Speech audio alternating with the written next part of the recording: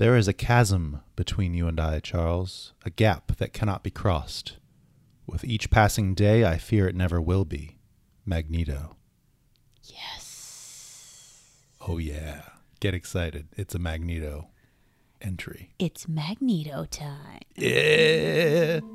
Welcome to the Ex-Wife Podcast. I'm Alicia. And I'm Justin.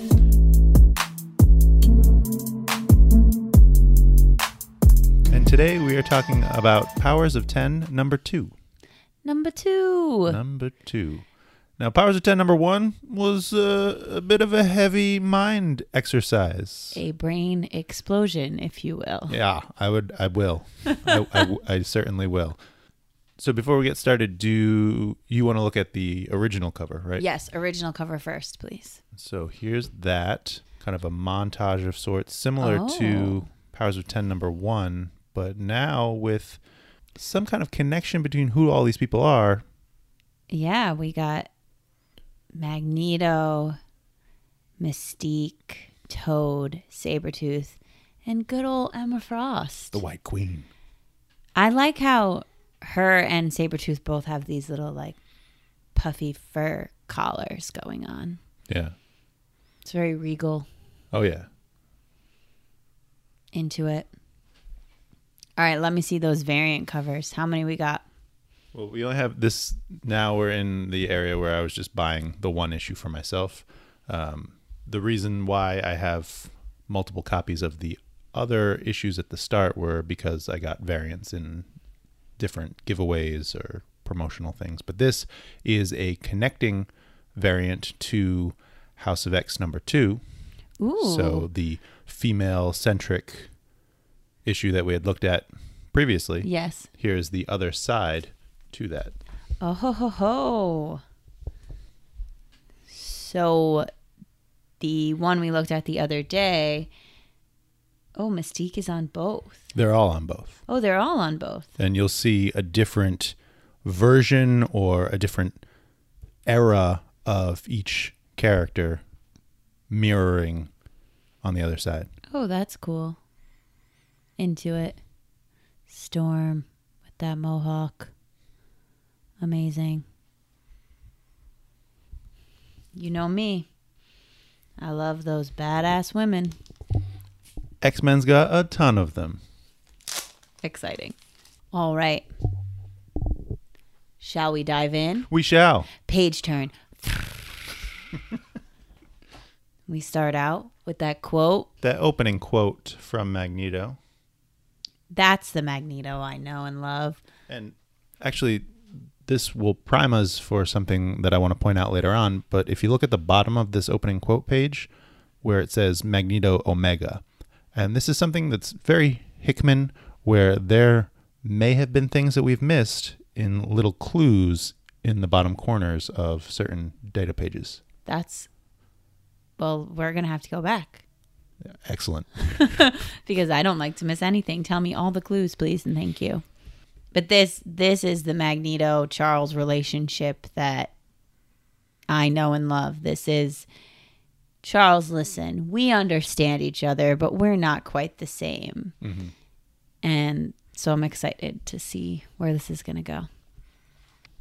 And we have a really beautiful opening page working with that same idea of bringing you in visually, bringing you into a sense of place. Here we are, Island M in the Bermuda Triangle. This is year 1, so X to the 0. Okay, here we go. Right off the bat, let me wrap my brain around this. Mm-hmm. So year 1 is 10 years before House of X. Yes. Oh my God, I did it. Yes. Okay. Yes, you did. Year 1. Year 1 is 10 years before. X to the 0 is year 1. Okay. And then X to the 1 is year 10. Is year 10, which is the timeline or the point in time where the House of X is. Yes. Okay. So right now, for the most part, because last issue of House of X was technically in year 1. Okay. Because Moira was revealing all of her lives to Charles. Right. So what we're seeing here is Moira and Charles. After having revealed all of her lives to Charles. on their way to tell to talk to Magneto what's up. And Yeah. this is the castle type place that we saw Yeah. where I was commenting about the octopus throne. Mm-hmm. Oh, Okay. yeah. All right, great. Magneto's very regal. There's a whole lot As he should be. There's a lot of regality going on throughout the first few pages of this issue. Excellent. Okay, now that I have my head on straight, let's keep going. And Magneto is basically like, what are you doing here, Charles? People get lost in the Bermuda Triangle all the time, but you are beyond the superstitions of man. And though lost, I know you have never lost your way. What are you doing here? What are you here for? What'd you get here? How'd you get here? I am here for you, old friend. Old friend. Oh. Magneto's skeptical. I wish that were true. I've learned hard lessons and no longer believe there is a place in this world for both your dreams and mine, old friend. And I love this just repartee back and forth. Old friend, old friend. Like, it's almost a dig. Yeah. But also, Charles meant it genuinely. Magneto is saying, hey, well, Magneto is saying, we're, air quotes, friends. Yeah. Hello, old friend, old acquaintance, old person who is always a thorn in my side. Yeah. What do you want now? And so Charles is saying, what if we're both wrong? What if our dreams are both wrong? That both of our dreams are fleeting and too small for the coming days. I love the artwork on the bottom of this page. The two panels or images of Magneto where you can't see his face at all. Yeah. He's just deep in his helmet. Shrouded in And darkness. it's so mysterious and you don't know how he's reacting to what Charles is saying. Mm-hmm. Yeah, but in Ominous. the way that he's speaking with such gravitas, so like not willing to give an inch of belief into what Charles is saying at this point. And so he asks Moira McTaggart, you're a specialist specializing in the behavior of mutants. What ails the good professor this day? And she reveals to both of them, I may be the only person on this planet who truly understands what ails you both. But I have to warn you, my truth is profound and life-changing. It's primal, and I wonder if you are capable of bearing the weight of it. Oh, Magneto is capable of bearing the weight of anything. And so her final question to him, in this world, who determines what is truly good and what is truly evil? Let's turn to, I love his response. I do. I decide. It's me. I'm in charge. I am Magneto. Yes. Okay. So she's laying down the story. Magneto's like, listen, you don't tell me. I tell you. I'm Magneto. And then Charles tries to appeal to him. Open your mind to me. Open it to us. And together we will figure out what to do about tomorrow. So what had just happened previously with Charles reading Moira's mind, now they're appealing to Magneto. Hey, we need to talk about what I've just learned. And it's such a nice image here that you still see him in his helmet so pulled back that you really don't see much of his face. In the one where he says, I do, I decide, you start to see a little bit of his face. But even in all the other images, he's still so far pulled back. He's in the shadows. And then when Charles is saying, please trust me, he takes off his helmet. Comes into the light. And he's exposing himself. He's like, okay, let me have it. Get in my mind, Charles. Tell me what's up. And even how do I know this isn't a game, some ploy to defeat me? How do I know you're not going to temper with my mind? Please, just this once, trust me. Oh, that next image. Oh yeah, Of him huddled over with all these are the images that are now being projected into his mind. This is the profound truth that Moira is telling him. Hey, is that Nick Fury? Yes. That's cool. Sentinels, chains, monsters. You're a mutant? Oh. All those lives, were they real? As real as it gets. And he's imagine seeing all this. Imagine being Magneto, hell-bent on the destruction of humans, the preservation of mutantdom, and to be revealed that every time you fail, all infuriating. In no matter what you do, what you try, these great failures, all the great fails. And Charles says, apart, we always lose. We believe it's only together that you and I, that all our people can survive.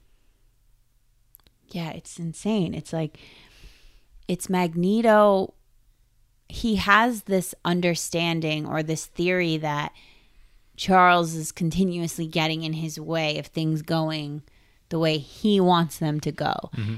And so his understanding is, well, from my perspective, his understanding is if you go easy on the humans, they're just going to destroy you. And now he's seeing, even if you don't go easy on the humans, right, they're still going to destroy you. Something still happens. And it has to fuel his fire insanely. This man's entire purpose is to reclaim a sense of peace or a sense of prosperity for mutants. Yeah, for mutants. Like, the mutant community needs to have their own way, needs to be respected. The humans need to understand that mutants are above them and mutants will exist no matter what they do. And yet now he's seeing this and seeing, oh man, no matter what we do, they still come for us. They still take us down. And kind of off of what you just said, Magneto on the next page, I'm not interested in survival. Charles tries to appeal to him of, it's only together that we can survive. I don't want to just survive. And so they start to talk about how what they're working on is more than just surviving, but thriving and assuming our rightful place on this earth. We have a plan. It's ambitious and long-term. Join us, Eric. Join me. Join you. And yeah. It's like, I don't want to join you. I'm in charge. And then you see them shake hands. So that feels huge to me. Yeah. Never, in my understanding, Magneto is always his own entity and Charles is his own entity, and they have a similar mindset or a similar goal, but the preservation of mutants. Right, but they always come about it in a different way. Right. Charles wants to integrate with humans. Charles wants to have them both coexist, where Magneto doesn't see that as an option. Magneto sees that the only way for mutants to survive is by the humans dying. And I love Magneto's reluctance in agreeing to this. I won't give you an inch. I will check you at every moment of weakness. And if you falter, know that I will not. Because that's so Magneto. That's why I love Magneto so much. He's so committed to his beliefs. He knows what he wants, and he's not going to let someone push him around. So even though he's agreeing to work with Charles, to trust Charles, to join Charles, he's saying, I'm going to join you, but I'm not going to blindly follow you. Mm-hmm. And that's amazing. All right. We got our title page. Powers of 10, issue 2. We are together now, you and I. And a couple of things that I want to point out on this page. And I do believe at this point we might have had an incomplete cipher of Krakoan. So we might have had some indication as to what these markings were. I can tell you in this giant circle, that says powers of. Ooh. And we have now the full cipher. Sure. So we could translate anything our little hearts desire. Right. And then at the top, that says 2. Like TWO. Yes. And you can kind of see some similarities between certain letters. Yes. The W and the O especially. Mm-hmm. And if you look in the bottom right corner, the world of Moira and the man named Magneto. The world of Moira. Mm-hmm. Interesting. And she's opening up her world, the world that she's been living throughout these lives. And just to give a quick credit, this issue is written by Jonathan Hickman, art by R.B. Silva, Inks by R.B. Silva and Adriano de Benedetto. Colors by Marte Gracia. Letters by VC's Clayton Cowles. And design by Tom Muller. And our editorial team as well. Let's get into it. Yes. Oh, hello, Cyclops. Hello, Cyclops, indeed. Okay, so we're in year 10 now. Yep, we are in year 10. It looks like we're in Krakoa. Cyclops is asking, what am I looking at? These plans in front of them. These are plans for a mother mold. So we talked about master mold last time. Yes. What's the difference between a master mold and a mother mold? So these are plans for a mother mold, a master mold that makes other master molds. So a master mold makes sentinels. And a mother mold makes master molds. Yeah. Oh, okay. Yeah. These are plans. And Cyclops asks, referring to something that's scheduled to be built or for something that already exists? Charles reveals it's been completed. Oh, snap. So these plans, we have these plans, but this is already in effect. We can't stop it from happening. Hold on. It hasn't come online yet, though. Okay. So that's good to know. However, I'm just making a connection visually looking at this little thing. I don't know what you want to call it. This thing that looks like roots and vines and all of that jazz that Charles is standing in front of. That's what he was standing in front of when Mystique brought the drive. So this is what Mystique got. She got these plans. These plans of a mother mold in space is what the team had been trying to recover. Orcus. And we actually, in the next couple panels, we get some reminder as to who Orcus is. So interesting. Orcus's little logo over there looks so zen. Look at us. We're Orcus. We're zen. It's the combination of humanity understanding that separate, they'll never be able to compete against the mutants. Oh, well, I guess that is very zen. We should come as one, except the whole destruction of other creatures is not super zen. Zen light. All right. So are they now sharing this information with Scott? Yes. Kind of getting him in the loop to see what's up. They mention these are the plans that Mystique had stolen. Who are these little hologram people? What's this about? That's them showing the various factions of Orcus. So that's, you can see AIM is the beehive, the beekeeper het guy. Gotcha. Hydra being the one on the right. Oh, Hydra. I know you will. So what's the plan? Charles says it's really quite simple, really. We cannot let the mother mold come online. All right. So their goal is this thing is already built, but they need to stop it from activating, essentially, so that it can't create a bunch of master molds who then can create a bunch of sentinels who then will destroy us. Yeah. That's a very thin window that they have to work with. Right.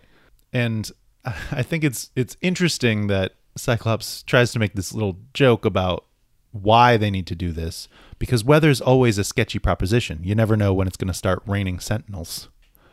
Oh, God. I feel like that's a little bit out of Scott's character for him to be joking about what seems to be a very big reveal to him. You're very serious, Cyclops. Get back in your box. Seriously. But Xavier and Magneto talk about this urgency comes from projecting where their stratagem leads. We think the scale and resources imply a paradigm shift in their technology. This is what leads to Nimrod coming online. I love that panel at the bottom where Cyclops is looking at the image of Nimrod and he goes, oh, damn. Yeah. Oh, damn, indeed, Cyclops. Listen to me, Scott. They have to be stopped. Can such a thing even be done? Does it need doing? Yes. Then it will be done. Well, why would you ask, does it need doing? If it didn't need doing, Scott, why would we be talking about it? Well, why would Magneto ask if it can be done? Right. Well, okay. Can it be done? Well, does it need to be done? If it needs to be done, then I'm going to get it done. All right. Then it will be done, he says at the bottom. But it will be done. Okay, Scott. Let's get it done. Oh, but now we're in year 100. This jumping, I'm finally feeling like I'm starting to get a handle on it. Yep. But I still think I have to say it every time. Okay, this is where we are now. Yeah. I think the inherent build of a Powers of 10 issue showing you a little bit more information on each of these timelines. So we visited year 1, we visited year 10, now we're visiting year 100 to see a little bit further onto that storyline. Okay, so year 100, this left off with let's go find the old man or let's go see the old man. Yeah. Okay, so now hopefully my little heart wants to know who the old man is. Yeah. And they made it back, but Percival, who was the gold one that died, yes, and Silabel didn't make it. Without Percival's blackout abilities, we can't really get back, so what's the point? And the voice off screen says, forgive him. War has a way of narrowing perspective. That's Apocalypse. Yeah. And there's another drive. Yeah. Which I thought was really interesting. The parallel to Mystique's House of X heist, sneaking in for something, lost a comrade who was captured, and a transfer of what looks like another drive. Right. Yeah, totally. But is Apocalypse the old man? Apocalypse is the old man. They're working with Apocalypse? In the year 100, they're working with Apocalypse to try and take down what That's they're trying to take down. interesting. Apocalypse is okay with this. Well, Apocalypse is interested in the survival of mutants. Apocalypse is interested in the preservation of the strongest. Yeah, but only 12. No. I mean, the 12 was a attempt to find who the strongest were. And so it's likely understood that he knows also what the others found out about Moira's lives. So he knows his attempt didn't go so well to do it the way he originally intended. I mean, there's definitely a change in how he's approaching this. The fact that he's working with X-Men, even just Wolverine, the fact that he's working with this team of mutants to try and stop the man-machine supremacy. Still, like, where are Charles and Magneto? And Apocalypse has this little soliloquy of machines being able to be distilled into information, a repository of knowledge. Give me your eyes, children. For this, I would have sacrificed all of you. It means that much. Okay, well, there's the Apocalypse we know. Yeah. Yeah, he's saying, War, who he refers to Wolverine as War, which is kind of interesting. Well, he's lived through so many wars. But also War as a name, as a title, connects to one of Apocalypse's horsemen. What? Yeah. Wolverine, how could you? Because it's for the survival of mutants. All right. And I feel like that is a key point to understand. When your species is facing decimation, you do things that are slightly out of character, or your character evolves into... You'll work with people you may not have worked with before. You'll embrace ideologies that are a little bit more extreme than what you might have otherwise. All right. So basically, they come back. They give the old man, who's Apocalypse, this drive, which... Do we know what's on the drive? Not yet. Okay, so we don't know what's on the drive. But Apocalypse is so excited about getting this drive. He's like, I need this drive, and I would have sacrificed you all to get it. Yeah. And Wolverine's point of, we don't have Percival, so we can't get back. So there's another back to where they just got this drive. So there's another part to this mission. And we're going to Nimrod. There he is. They stole an indexing machine. This is disturbing, I will not lie. And he goes into this little bit about his ability to lie. I am not programmed for truth. I could lie all day if I wanted to, just for the pleasure of it. But here I am denying myself the joy of a half-truth, the bliss of fiction, and the pure delight of falsehood. And why? I'll tell you. And this human, no, really, I'd rather you keep talking to yourself. Which... Ooh, don't be sarcastic towards angers Nimrod. It's been a costly day and I'm tired. Are you, other human friend, also weary? You do not have a name. You are other human friend. Of course not, Nimrod. I don't believe you. This panel of just Nimrod's fury disintegrating these humans. That's awesome. And then just the poetry as he continues his soliloquy to this skull of a human he just destroyed. How very Shakespearean of him. Exactly. Let me speak to your skull, because that's really all I wanted to do. Right. I just wanted to get my feelings out, and I wanted you to listen. Now that you're bones, I'm just processing this information out loud. This wasn't for you. This was for me. They came here in secret looking for something, and it seems they found it. But he doesn't know what it was that they stole, and he doesn't know why. Well, I thought he said they stole an indexing machine. So he knows that they stole the machine, but he doesn't know what was on it. Yeah. Okay. He doesn't know what the purpose of this theft was. I see you mutants. I know your ways. Whatever were you looking for? He doesn't know their intent. He's like, what are you going to do with this information? How does this help you? And so we cut back to Asteroid K, this team and their discussions. So Asteroid K is one of the Shira nations? Shi'ar, but Shi'ar. no. Dang it. Asteroid K is outside of Shi'ar. But there's 8 people on that asteroid. Yes, 8 mutants on Asteroid K. It is one of the 3 sources of surviving mutants. The first 2 being associated with Shi'ar space. One day I'll get it. Yeah. Shi'ar.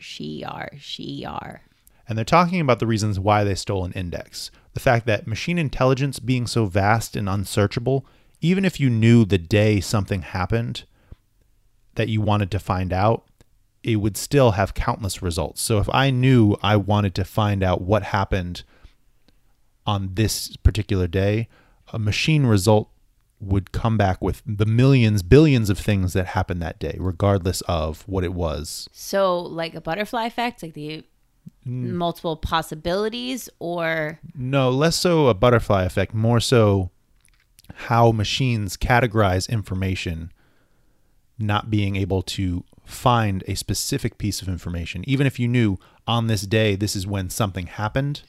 These are all the things that happened on that day. Like all throughout the universe, the things that happened on this day. All throughout where machines had access to categorize activity. So it's more of a needle in a haystack situation. And I think they actually, the metaphor they use is a grain of sand in a desert, but yes, a needle in a haystack. The same thing. Basically. Okay. And so wait, who is this? We'll find out. The tree looking guy. It's like a tree and like King Triton together in one with an eyeball. Yes. Floating eyeball. All right, so we'll find out. And then also there's this Hades looking skull. That's Zorn. Okay. Zorn. What up, Zorn?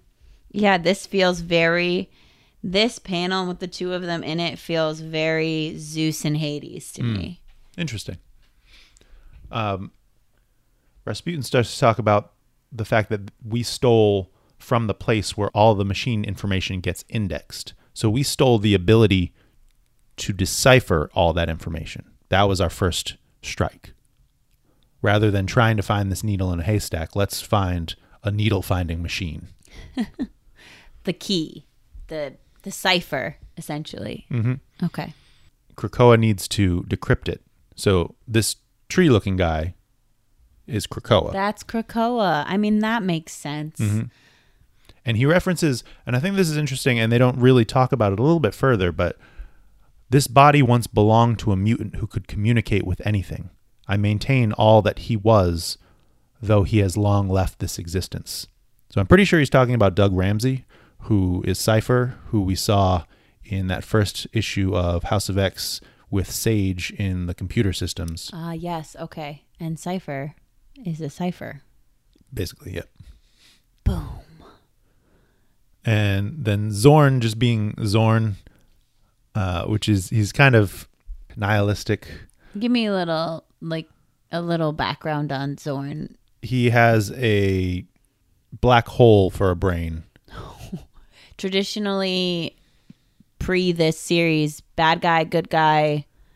Ambiguous. There was a period of time when he was initially written, he was intended to always be Magneto in disguise, and he had joined with the X-Men, and it was revealed that he was Magneto, but then Marvel Editorial wanted him to be more, so it was kind of a retcon situation. So there have been 2 mutants that exist as Zorn. I believe this is just Zorn without any connection to Magneto. Okay. And when you say he has a black hole for a brain, does that mean things get lost inside his brain, or? It means that he has an amazing amount of celestial, he has an amazing amount of cosmic energy in his head. All right. Okay. Rasputin even says, "That's fantastically depressing, Zorn. The perfect teammate for the end times. Thank you, friend." Krakoa unlocks Exciting. the index. And Wolverine's just mad. A little mumbly nonsense in the word, and the world just opens up. I should have been born with brains. Oh, Wolverine, your angst is so fantastic. And we have this Magneto-looking character. I say that, and I said that the last time because it's not Magneto. And I know it's not Magneto because I've read this full issue. How dare you. Spoiler alert. We're going to find out in a page or 2 who this is. All right. I wouldn't have told you that otherwise. And But where's Magneto? We see on the screen. So I don't want to say that. Yeah, don't tell me. We see on the screen Genesis Protocols versions Nimrod. So they're trying to find information on Nimrod. And Wolverine's still reiterating the point. The problem with this, we're not going to be able to do anything with it. There's not going to be anybody left to use this information. We only succeeded in getting this far because Percival made us invisible to the machines, and now we won't have that. Okay, so in year 10, they're saying we need to stop the activation of Nimrod. And now we're in year 100, and clearly they did not do that. Mm-hmm. And so now they're trying to understand When Nimrod. when he was activated. Right. Okay. Wolverine's mad. It's a suicide mission. Zorn has never been more excited for anything in his entire life. Zorn. I think I like Zorn. Yeah, he's great. We have to fight our way in and fight our way out. It's a suicide mission. Yeah, Apocalypse is probably fine with that. He's like, "Go ahead, kill yourselves. I need you to get this done for me." Well, and so he's just realizing and living in the fact that mutants are always needing to be tested to see if we're fit to survive. We will go and take what we need, and then we will return. For this is a promise, for I will lead you. Apocalypse is going into battle with these. Oh, snap. He's coming this time. Oh, data page. This is a big data page. The main idea behind it is the creation of a nimbus, a thinking planet. And so this thinking planet, and this actually, without telling us, has now moved to year 1000. So a nimbus is a thinking planet. This nimbus achieved world mind status 10 years after impact. World mind being a thinking planet, a thinking intelligence, a collection of... Which is different than the Forge. Correct. The Forge doesn't think for itself. It's just a place where the people all go to think together. The Forge is just a device that is a space station where all of these human scientists are gathering to do... So Nimbus is sort of like Krakoa? I don't know that I would say that. A nimbus is a world mind. It's a structure that houses intelligence. And we find out why in the next couple pages. Okay. Why this has been built and what the purpose of it is. And this is built by Orcus? Or No, we don't know? We don't know. Okay. We have the librarian and Nimrod the Greater. Nimrod, the tiny little flying robot. Yes, Nimrod the flying robot. So, Nimrod, did it work? We have the librarian and Nimrod. And we find that this society is trying to evolve itself to attract a more advanced alien society. So this is a reveal because the last time we saw the librarian and Nimrod, they were alone. Mm-hmm. And now we're seeing that they are, in fact, part of a larger society. Yes. They're part of a civilization that we'll find a little bit more of in next issue. After hundreds of years of ugly skirmishes and quiet wars, we decided to convert Nimbus into a replicant world mind and show the universe what we are capable of.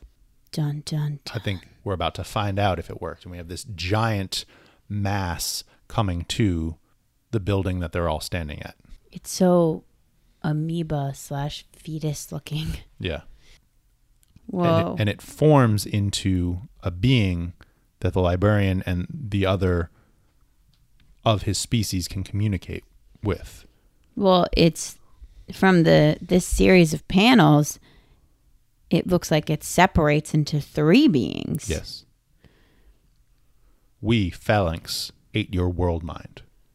We ate it. Okay, that didn't go as planned. It we seems. ate your intelligence. Yikes. It fought for sovereignty and lost, but we saw the whispering gods behind it. We heard your message. Now hear ours. What do you seek? What do you want?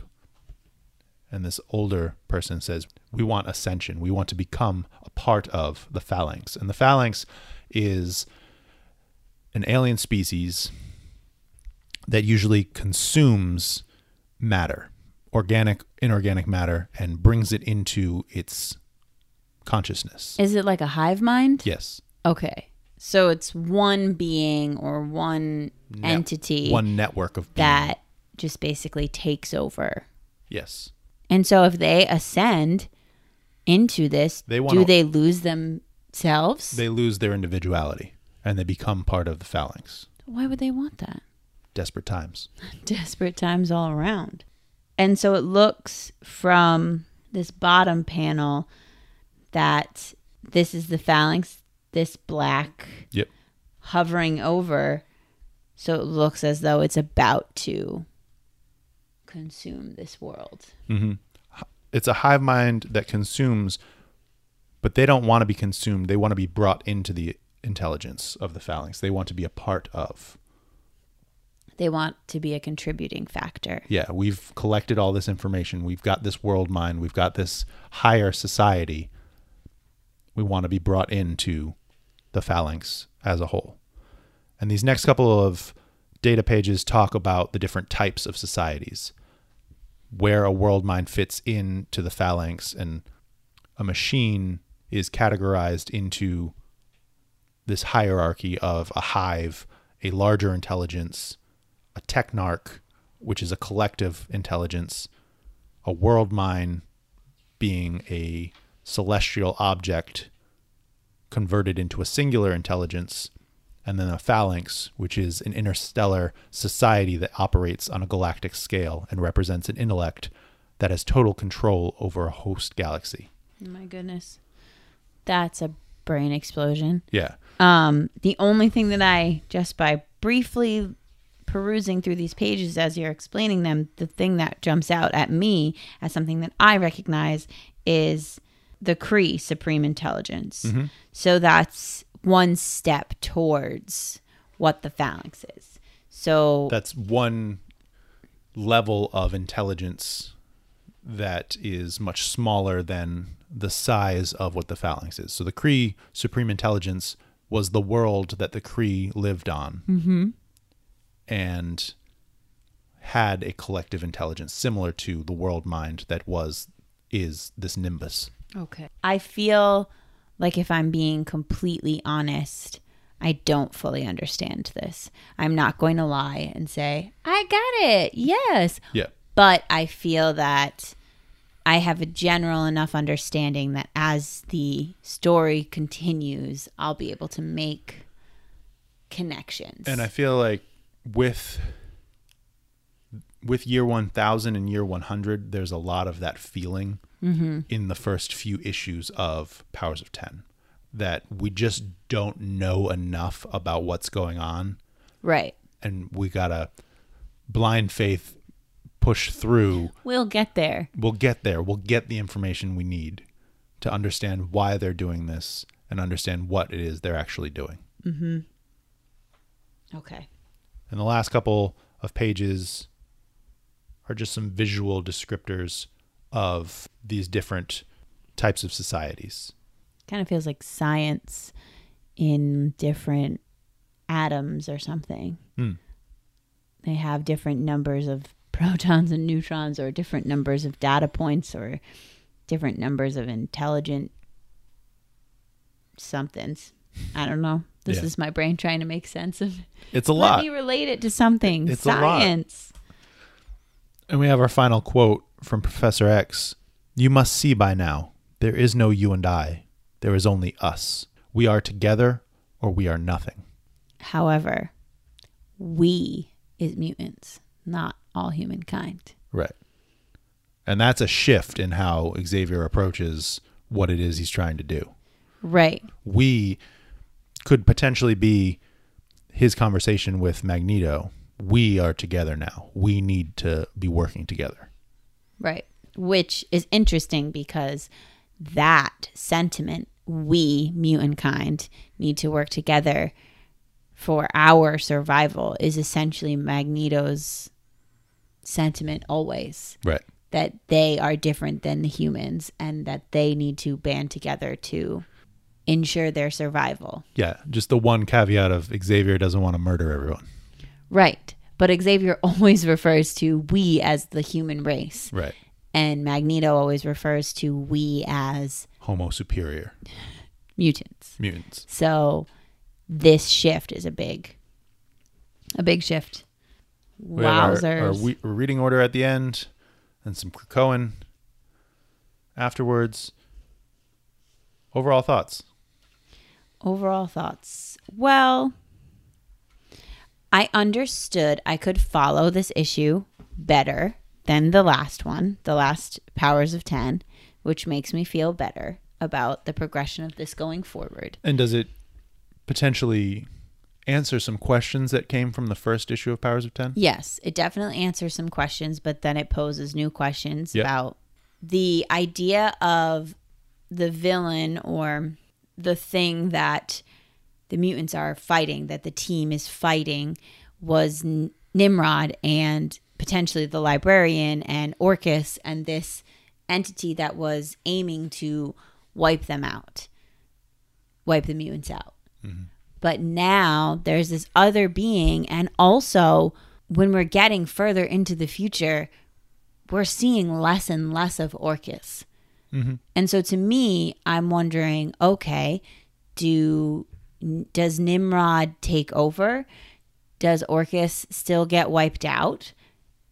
Are these other beings still superior to humans? Did humans essentially screw themselves by attempting to create these things that could take over or destroy mutants? But if it can destroy mutants, it can 100% destroy humans. And that's something that comes up in an issue or two about, in the Days of Future Past timeline, Sentinels started to kill humans as well because they understood where mutants came from.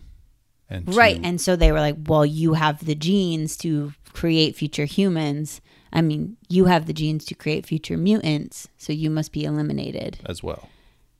Yeah, so that's a good point. Maybe that's part of.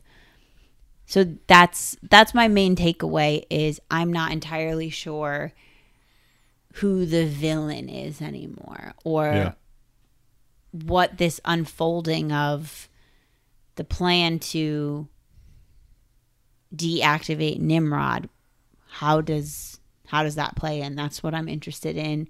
And this is a minor, doesn't really matter, but like, when does Magneto change his costume? Why is it white now? And also, who is this imposter? What do you mean? You said there was a person who was maybe Magneto, but wasn't Magneto, and that we would find out, and I never found out. We find it out in the next issue, which is the Powers of 10 issue. I just didn't want to.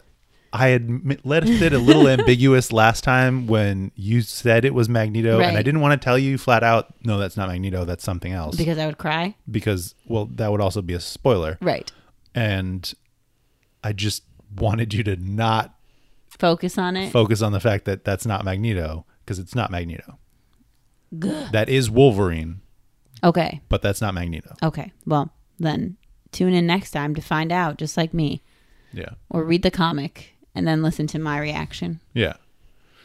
Okay, what about you? Overall thoughts on this issue? I think it furthered a lot of the individual storylines, and I think we also started to see a lot more connections between those storylines. Yes. I loved the beginning. I loved Xavier and Magneto coming together. I loved the fact that we saw a little bit more about how this relationship came to be. Agreed.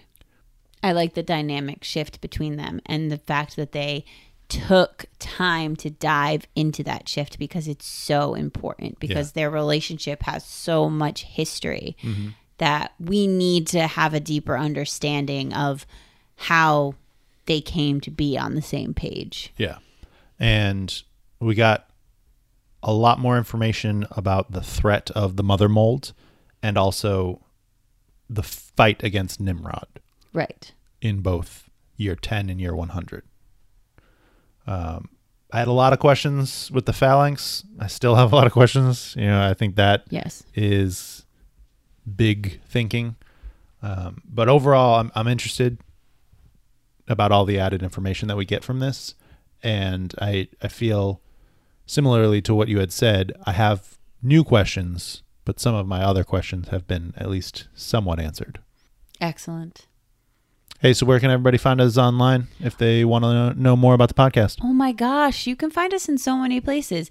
You can find us on Instagram, on Facebook, and on Twitter, all at The Ex-Wife Podcast. You can also find us at thexwifepodcast.com. And if you have questions or you want to talk about the issue, thoughts, shoot us an email. At thexwifepodcast@gmail.com. Boom. We're eventually going to be doing a live episode where we talk about our thoughts and feelings of the first 12 issues or these two series overall. So if there's something that you'd like to add to that conversation, shoot us an email. Follow us on social. Yeah. Ask us something on one of those platforms. Get connected. Get involved.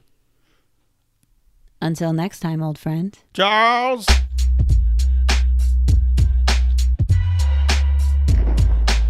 Thanks so much for joining us today on the Ex-Wife Podcast. Be sure to leave us a review and tell your friends. The Ex-Wife Podcast is produced in Providence, Rhode Island by Alicia and Justin. Our music is by Quan.